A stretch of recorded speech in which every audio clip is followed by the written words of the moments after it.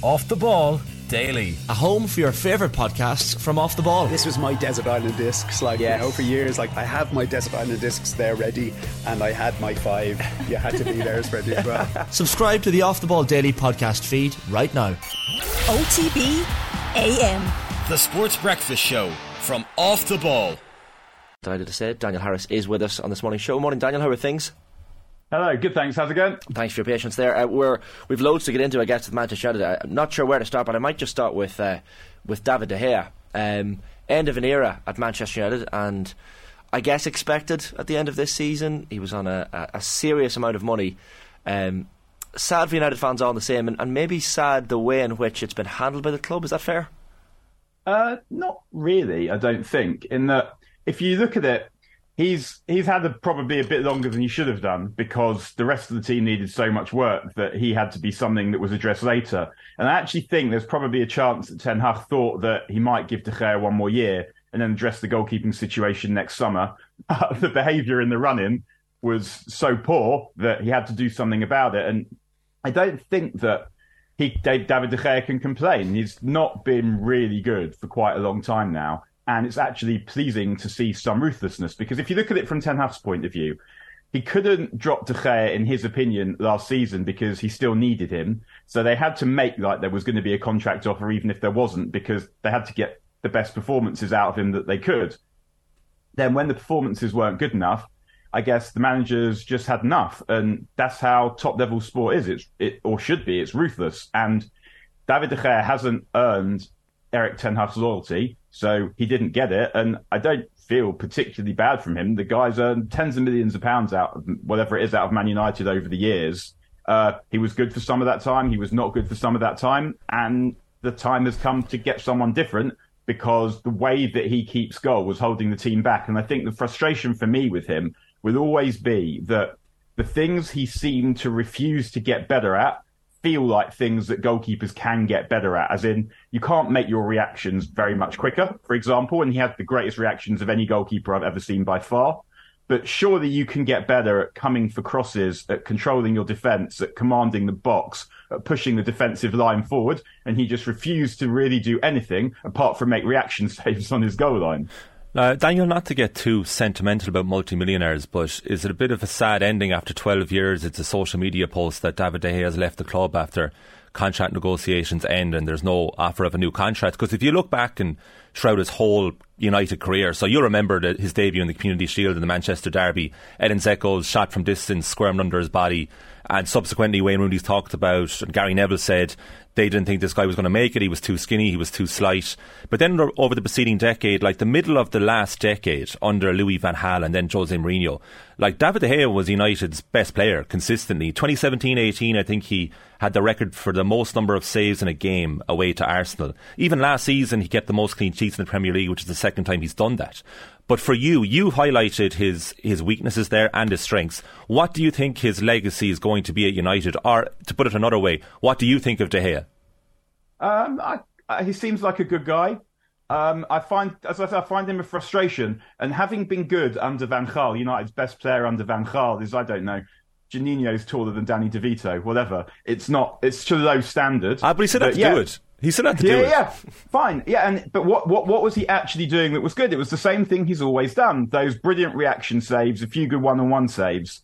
And obviously United would have been much worse off without it, but he wasn't as good a goalkeeper as Edwin van der Sar or Peter Schmeichel. He wasn't as reliable as van der Sar. He didn't make as many match-defining saves as Schmeichel. He didn't offer as much in an attacking sense as Schmeichel either. So I think that he seemed like a good guy.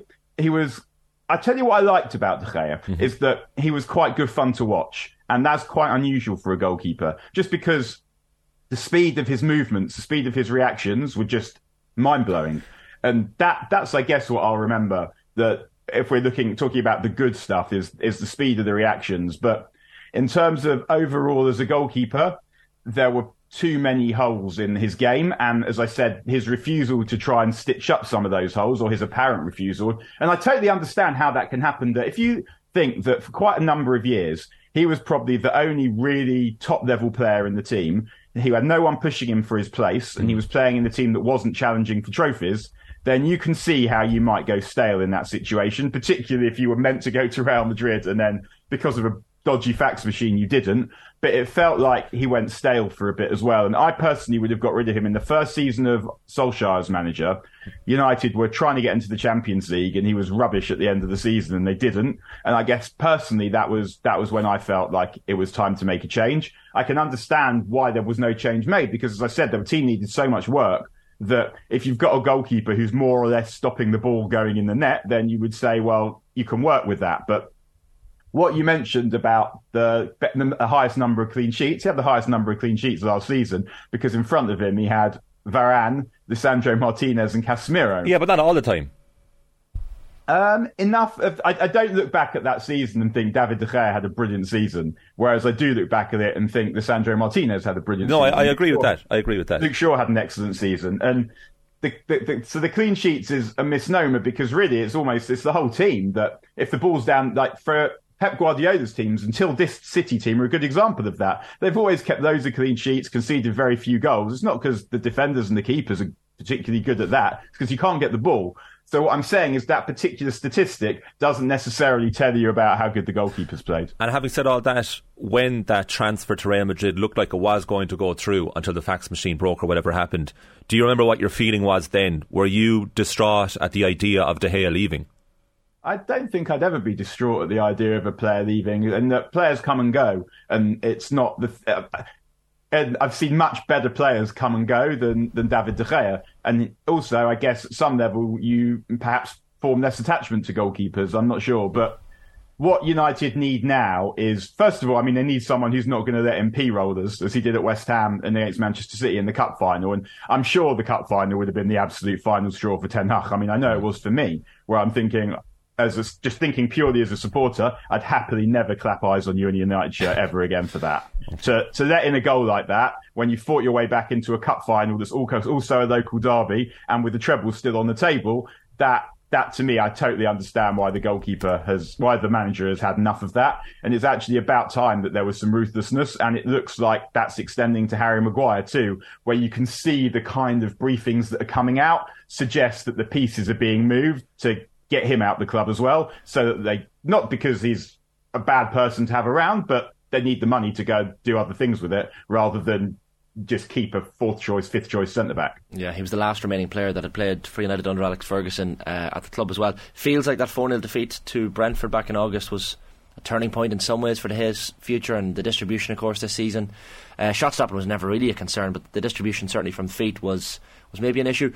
I know that this is a subjective question, Daniel, but where does he rank in terms of United's goalkeepers? I guess Schmeichel and Van der Sar were there for shorter periods, and yet probably still shaded for most United supporters.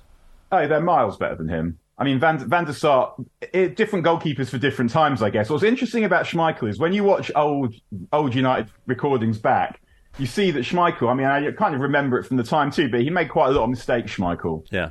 But he just saved you on so many occasions that you would accept the mistakes. And I think that was, I guess, probably the goalkeeper United needed at that time, because if you look at the first Fergie team, the weakness, even though they were good players, was the defence. Parker, Bruce, Pallister, Irwin, that wasn't as high level as Ince and Keane in front of them, say, or Cantona and Hughes.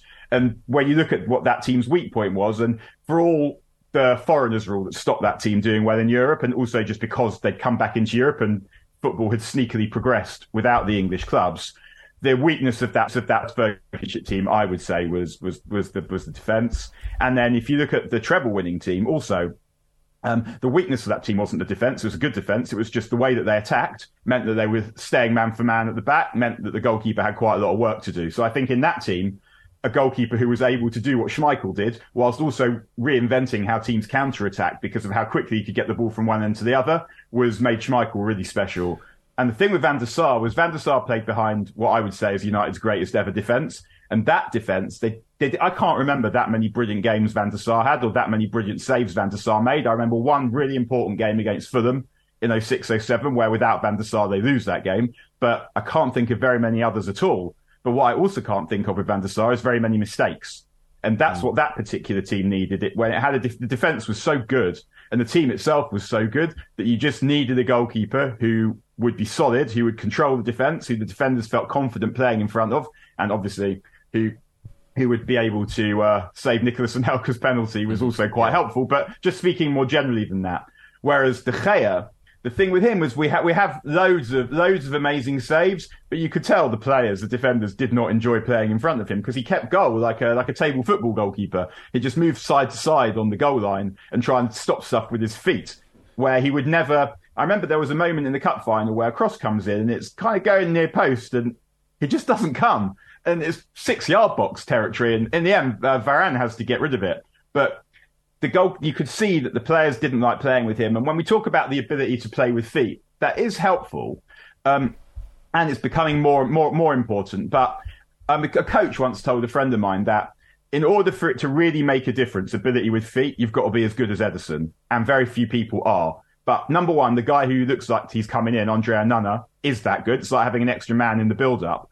But also, the thing about De Gea, I think, that made the most difference wasn't the fact that he couldn't play make from the back. It was that he was so deep that the rest of the team had to play 10 yards deeper, that made it harder to work the ball up the pitch. And it was more that you generally, ideally, you're trying to condense the play. You want as little space as possible between the lines. And having De Gea meant that you had to have much more space in behind than you would want. And it made it much easier for opponents to put balls in behind. So to put United under pressure and to stop United building pressure. And I think that will be the biggest difference, how high the team are able to play once it's Onana in net rather than De Gea. Concerning news about Edwin van der Sar too last Friday, about all that. The thing about Peter Schmeichel is he kind of made mistakes almost look good. There was one against Barnsley, I think, at Old Trafford, 1997-98. He goes he goes to volley it out. It's on the bounce and he goes to volley clear it and he totally slices it. And Barnsley score from it, but he actually nearly gets back in time to stop it. There was something about it, was even his authority there. Daniel, I was in the shops on Saturday, minding my own business, and I looked over and I saw a guy wearing a Manchester United jersey from last season with Jones number 4 on the back. Now, I assumed it was sarcastic or a bet or something. Or his name was Jones, maybe. He's another player who's gone after a long time at the club. Did you have high hopes for him when he first came in? The famous comparison with Duncan Edwards, like, is he very unfairly treated and maligned because of his unfortunate facial expressions when clearing the ball, or was he actually a good player for you? I mean, that's just sort of football culture, isn't it? That people take the piss out of each other, and it's very easy to understand why that happened to Phil Jones. But yeah, I feel sorry for him that his career worked out in the way that it did. Because United in the first instance, they didn't really want to sign him. They were trying to sign Varane, and Varane went to Madrid, so they signed Jones instead. And he did start well, but like a lot of players, him and Welbeck, I would say in particular, really suffered from Fergie retiring. But Jones obviously also suffered from injury. And whilst it's hard to feel too sorry for a multimillionaire who's won the league title playing for Man United, that's not bad. I think that we'd all probably take that. The frustration, I remember it's something I saw Mario Berrettini was saying the other day, the tennis player, that he spent just days crying in bed because he couldn't compete. And guys like us, we cannot understand the frustration that it must feel, that where you've got these lads who've sacrificed their youth, sacrificed everything to be footballers. And yes, they are handsomely rewarded and they have fame and money and a lovely life. If you can't compete, the pain that you must feel, the frustration, the threat, the way that must threaten your mental health to just like constantly be rehabbing and going into training to rehab and watching the other boys be in the other dressing room away from you and go out to play and go through that constantly over and over again. You could understand like how much that must hurt. So whilst on the one hand, I feel like Phil Jones did pretty well. And yeah, I did think he was going to be a better player than he turned out to be. He wasn't really able to be that much of a better player just because of the constant injuries, plus all the upheaval that was going on around him at United. But the last time he played for United, he played last season, didn't he? And he played one game and he played well. He became a meme or a joke because of, as you say, the facial expressions and some unfortunate incidents, particularly in derbies. But yeah, Phil Jones could have been a good player, and he wasn't. But at the same time, he's probably had an all right shake of life at the same time. Daniel, David Beckham, Brian Robson, Eric Cantona, George Best, Cristiano Ronaldo, Mason Mount. all players who have now worn the number 7 jersey for Manchester United, or will certainly once Mount gets the season underway. What do you make of this Mount signing, and I guess how exactly and for whom exactly does he fit into this United team? I think Mason Mount's a player I guess I've always admired but never coveted. Managers love him because he follows instructions. You know what they know that if they tell him to do something, he'll understand it and he'll do it in the right way. He feels. I always thought that United needed someone instead of Christian Eriksen, because Eriksen's lack of physical ability, whether strength or speed or power, was hampering the ability to control games. Eriksen still be good next season, someone you'd bring on with 20 minutes to go in games you're trying to see out and keep the ball. He's also someone you would think be good home when against teams who are defending deep, so worse teams at home. But I would have probably gone for a different kind of player to Mason Mount, because I don't want a situation where a knock to Casemiro or a suspension to Casemiro means that you're back to the same old. You don't have a player for that. And although it does seem that United are trying to sell enough players to sign Sofian Amrabat a bit later in the transfer window, I think I would have gone for the best possible player I could get, who could play either with Casemiro or instead of Casemiro. And for that, I would have wanted someone with a bit more physical power, who was a bit more of a ball carrier. But I can totally understand that Mason Mount is someone with a good temperament, who's shown he can perform in Euroleague, who can perform in big games, who is excellent at dead balls, who has a good range of passing, who can score goals, all of those things. I just think that the player that I was personally looking for would have been someone who is a bit more physical as well. And also, I wonder if Mason Mount is quite good enough. As in, he's a high level player. Is he as good a player as the best players in the team? I don't think so. And I felt like United needed another team of that standard. But he's 24, and Ten Hag obviously thinks he can improve him. So I'm excited to see how he does. Who else should Erik Ten Hag sign this summer, or more to the point, what position should he prioritise? Well, it looks like Mason Mount's obviously been signed. It looks like Onana is going to happen, so that's the goalkeeper sorted. The centre-forward situation, it actually feels, and I bulk at saying this a little bit, so I understand this. I'm about to make myself sound ridiculous. So feel free to come back to me later on if I do. But it feels like there's some actual competence being practiced here, in that they're going one at a time. So they identified Mason Mount. They waited until they knew that they weren't going to get a better price than the price that they had, having pretended that they were going to go away. And then they signed him. And they now appear to be doing that with Onana, that they've decided he's the goalkeeper. It feels like they're obviously going to sign him. They're just trying to make sure that they don't get rinsed over the price. And when they've signed Onana, it looks like they're going to move on and sign Højlund, who by most accounts they have signed up a deal for. So, Højlund is a difficult one in that they want a centre-forward who's ready to go now. There aren't very many centre-forwards in world football who are ready to go now, who would be worth the kind of money that you would have to pay for them. So they're trying to identify the next big thing. It may or may not be Højlund. I haven't seen very much of him, but I like his movement. He's obviously extremely quick. And one of the things I like about him is also the runs in behind, because Bruno Fernandes, I think, was top of the league for expected assists, but nowhere near for actual assists, because he hasn't played with anyone who's able to finish well.